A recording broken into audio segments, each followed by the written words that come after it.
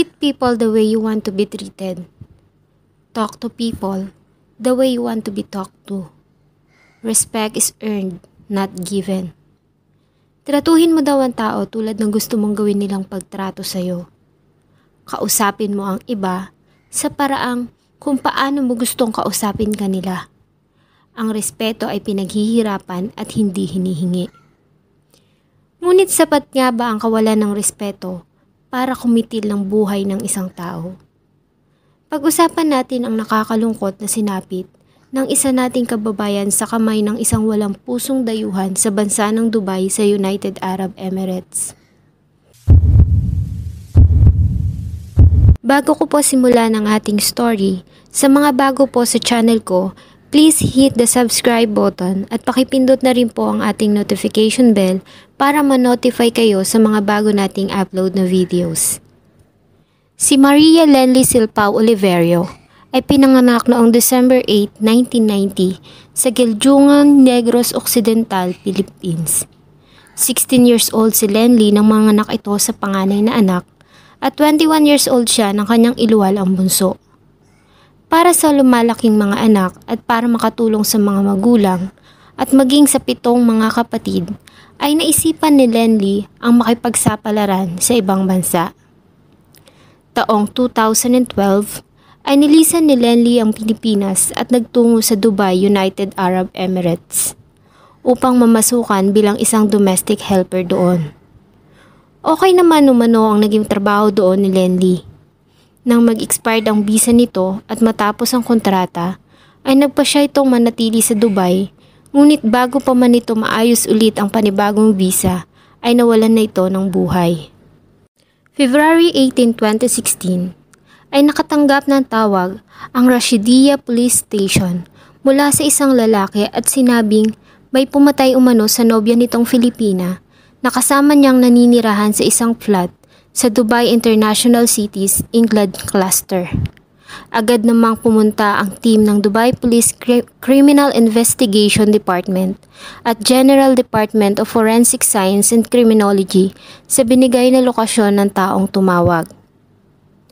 Ang lalaking tumawag ay nagpakilalang boyfriend ng biktima na isang Indian sales manager at nagpakilalang si Haris Pichathara. Ayon dito, umuwi umano siya galing sa trabaho ng bandang alas 7 ng gabi. Nagtaka pa umano siya nang makitang bahagyang nakabukas ang pintuan ng kanilang unit. Kaya naman agad siyang pumasok sa loob. At nadapa siya sa ibabaw ng katawan ng kanyang nobya na nalulunod sa sarili nitong dugo.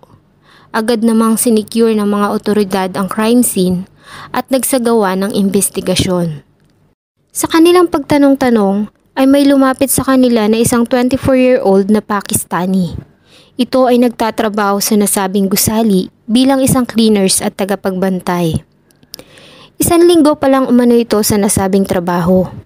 Sinamahan sila nito sa surveillance room at ito pa nga umano ang nagbukas nito para sa kanila. At wala naman umano silang nakitang kahina-hinala sa mga footage.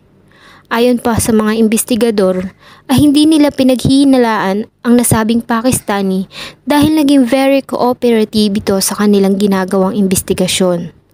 Ang nobyo naman ng biktima ay hinold nila sa presinto habang pinag-aaralan ng kaso. Dinala naman nila ang bangkay ni Lenlie sa Rashid Hospital Mortuary Morgue sa Dubai. Makalipas ang 2 araw ay nagtaka sila dahil ngayon lang nila napansin na may mga sugat sa leeg at tuhod ang nasabing Pakistani. Nang kanila itong tanungin ay nag-iba ang kilos nito at tila naging balisa.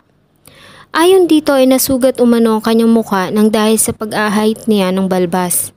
Ang sugat naman sa tuhod ay dahil sa pagkakadapa. Ngunit nang huli ay kusa na rin itong umamin sa nagawang krimen dahil sa nakuhang DNA nito sa crime scene. Ang suspect ay isang Pakistani national na pinangalanan nilang Khurshid. Ayon dito, noong February 18 at around 9 in the morning, ay naglalampaso umano siya sa koridor nang lumabas ang biktima. Pinakiusapan niya umano ito na manatili sandali habang tinatapos niya ang paglalampaso ng sahig. Ngunit nagalit daw umano ito at sinigawan siya. Sinabihan pa nga umano siya nito ng idiot at sinipa ang timba ng tubig na kanyang ginagamit. Nang matapos niya umano ang paglilinis, ay umakyat siya sa rooftop kung nasaan ang kanyang kwarto. Upang kumuha ng pera, nagtungo umano siya sa malapit na restaurant para kumain ng hagahan. Habang kumakain ay hindi niya umano makalimutan ang ginawang pambabastos sa kanya ng biktima. At nang matapos kumain, ay bumalik siya sa silid at nag-isip kung paano ba makakapaghigante sa babae. Nang maalala niya na kailangan niya palang ayusin ang sirang fire alarm sa unit ng biktima, agad siyang kumuha ng kutsilyo at screwdriver sa lagayan ng mga tools at tinungo ang unit nito. Bandang 4:00 ng hapon ay nag-doorbell siya sa pintuan nito at pinagbuksan naman siya umano ng babae. Sinabi niya dito na i-check niya umano ang alarm system ng nasabing unit. Nagsabi umano ito na tatawag muna sa nobyo. Bago pa man magawang makatawag ng biktima sa boyfriend na noon ay nasa trabaho, sinaksak niya ito ng dalang kutsilyo sa sikmura at sa iba pang bahagi ng katawan. Nang maputol umano ang hawakan ng kutsilyo, ay kinuha niya ang screwdriver at tangkang sasaksakin ang biktima, ngunit nanlaban umano ito at tumalsik ang screwdriver. Sinapok niya umano ito at tinadyakan sa mukha at nagtungo sa kusina at kumuha ng kutsilyo.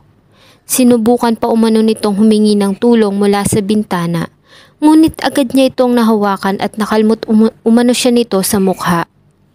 Sinaksak niya umano ito ng paulit-ulit hanggang sa mawalan na ito ng malay. Ngunit tila hindi umano ito mamatay-matay. Nang makita niya na humihinga pa ang biktima, ay binagsakan niya ito ng aquarium sa ulo. Kumalat umano ang tubig sa sahig at basag na mga salamin. Kaya naman siya nadulas at doon niya nakuha ang sugat sa tuhod. Nang makatayo ay tinadyakan niya pa umano ito sa muka ng 5 beses at saka sinaksak sa dibdib.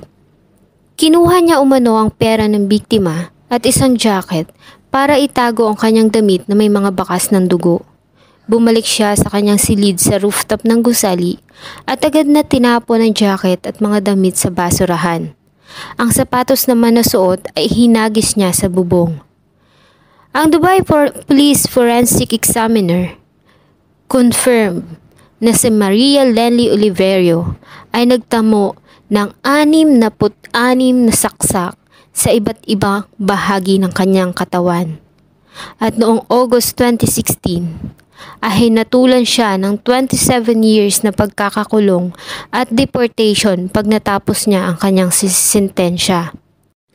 Ang mga Filipino community sa Dubai ay naalarma sa nasabing balita at naging maingay na usapan ang pagkamatay nito sa social media. Ayon sa tatay nito na si Eddie Oliverio, 45 years old at isang fisherman, ay palagi umano nilang nakakausap ang anak sa messenger nito. Ang huling umanong message nito at tawag ay noong February 17, 2016 ng 8:00 ng gabi. At nagtaka umano sila dahil lang sumunod na araw ay hindi na ito nagre-reply sa kanilang mga messages at calls. Nalaman niya na lang umano na patay na ang anak nang makita niya ito sa Facebook at sinasabi na pinatay umano ang kanyang anak. Hindi nila umano alam ang gagawin dahil nga sa undocumented OFW na ang anak ay hindi nila alam kung saan magsisimula. Agad umano silang nanawagan sa Philippine Embassy sa Abu Dhabi, United Arab Emirates sa pamamagitan ng social media. Kumalat sa social media ang panawagan ng mga kamag-anak at kaibigan ng biktima at ang nakalagay, to Philippine Embassy Abu Dhabi, United Arab Emirates. Sa kinauukulan po, humihingi kami ng tulong para mabigyan ng hustisya ang pagkamatay ng mahal namin sa buhay. Ang pamangkin po namin na si Lenlie Silpao Oliverio. Walang awa po siyang pinaslang sa bansa ng Dubai, United Arab Emirates. Humihingi po kami ng tulong po sa pamamagitan ng pag-share ng post na ito para maikalat po at baka sakaling makatulong para makamit namin ang hustisya para sa kanya. Hindi pa rin po nahuhuli ang tunay na salarin sa pagkamatay niya at kasalukuyan po siya nasa morgue ng Dubai. At nilarawan po niya ay hindi namin nakikita. Wala din pong exact information na naibigay sa amin. Hindi rin po namin alam kung paano at saan makakahingi ng tulong para makuha ang bangkay niya. Wala kaming kamag-anak na nandoon at kamag-anak lang din ang pwedeng makadalaw sa kanya. Ngayon, sana po matulungan kaming makamit ang hustisya para sa pamangkin ko at sana mahuli na rin ang pumaslang sa kanya. Please help us by sharing this post po. Maraming salamat. Ayon naman kay Deputy Consul General Giovanni Palik, ay agad umano silang nagpadala ng tao nang mabalitaan nila ang nasabing krimen. Agad nilang inalam kung ano bang station ang may hawak ng nasabing kaso at agad din naman nila itong nirelay sa mga kamag-anak ng biktima. The remain of Maria Lenlie Oliverio ay naiuwi ng Pilipinas makalipas ang ilang buwan. Ang kanya umanong nobyo na isang Indian national ang nag-facilitate ng repatriation nito at ginastos pa nga umano nito ang sariling pera para sa pagpapauwi ng katawan ng nobya. Lesson? Respect. Lagi po natin yang dadalhin kahit saan tayo pumunta, lalo na sa ating mga OFW. Hindi po natin kilala at sadyang iba ang kultura ng mga bansa at taong ating nakakasalamuha. Panatilihing magkaroon ng respeto para respetuhin din nila tayo in return. Sana po ay nagustuhan nyo ang binahagi kong kwento. Please don't forget to hit the like button kung nagustuhan nyo ito. Pa-subscribe na din po at pindutin ang notification bell para ma-update kayo sa mga susunod pa nating video. At kung may nais po kayo na talakayin at malaman, ay i-comment lamang po sa ibaba. Maraming pong salamat.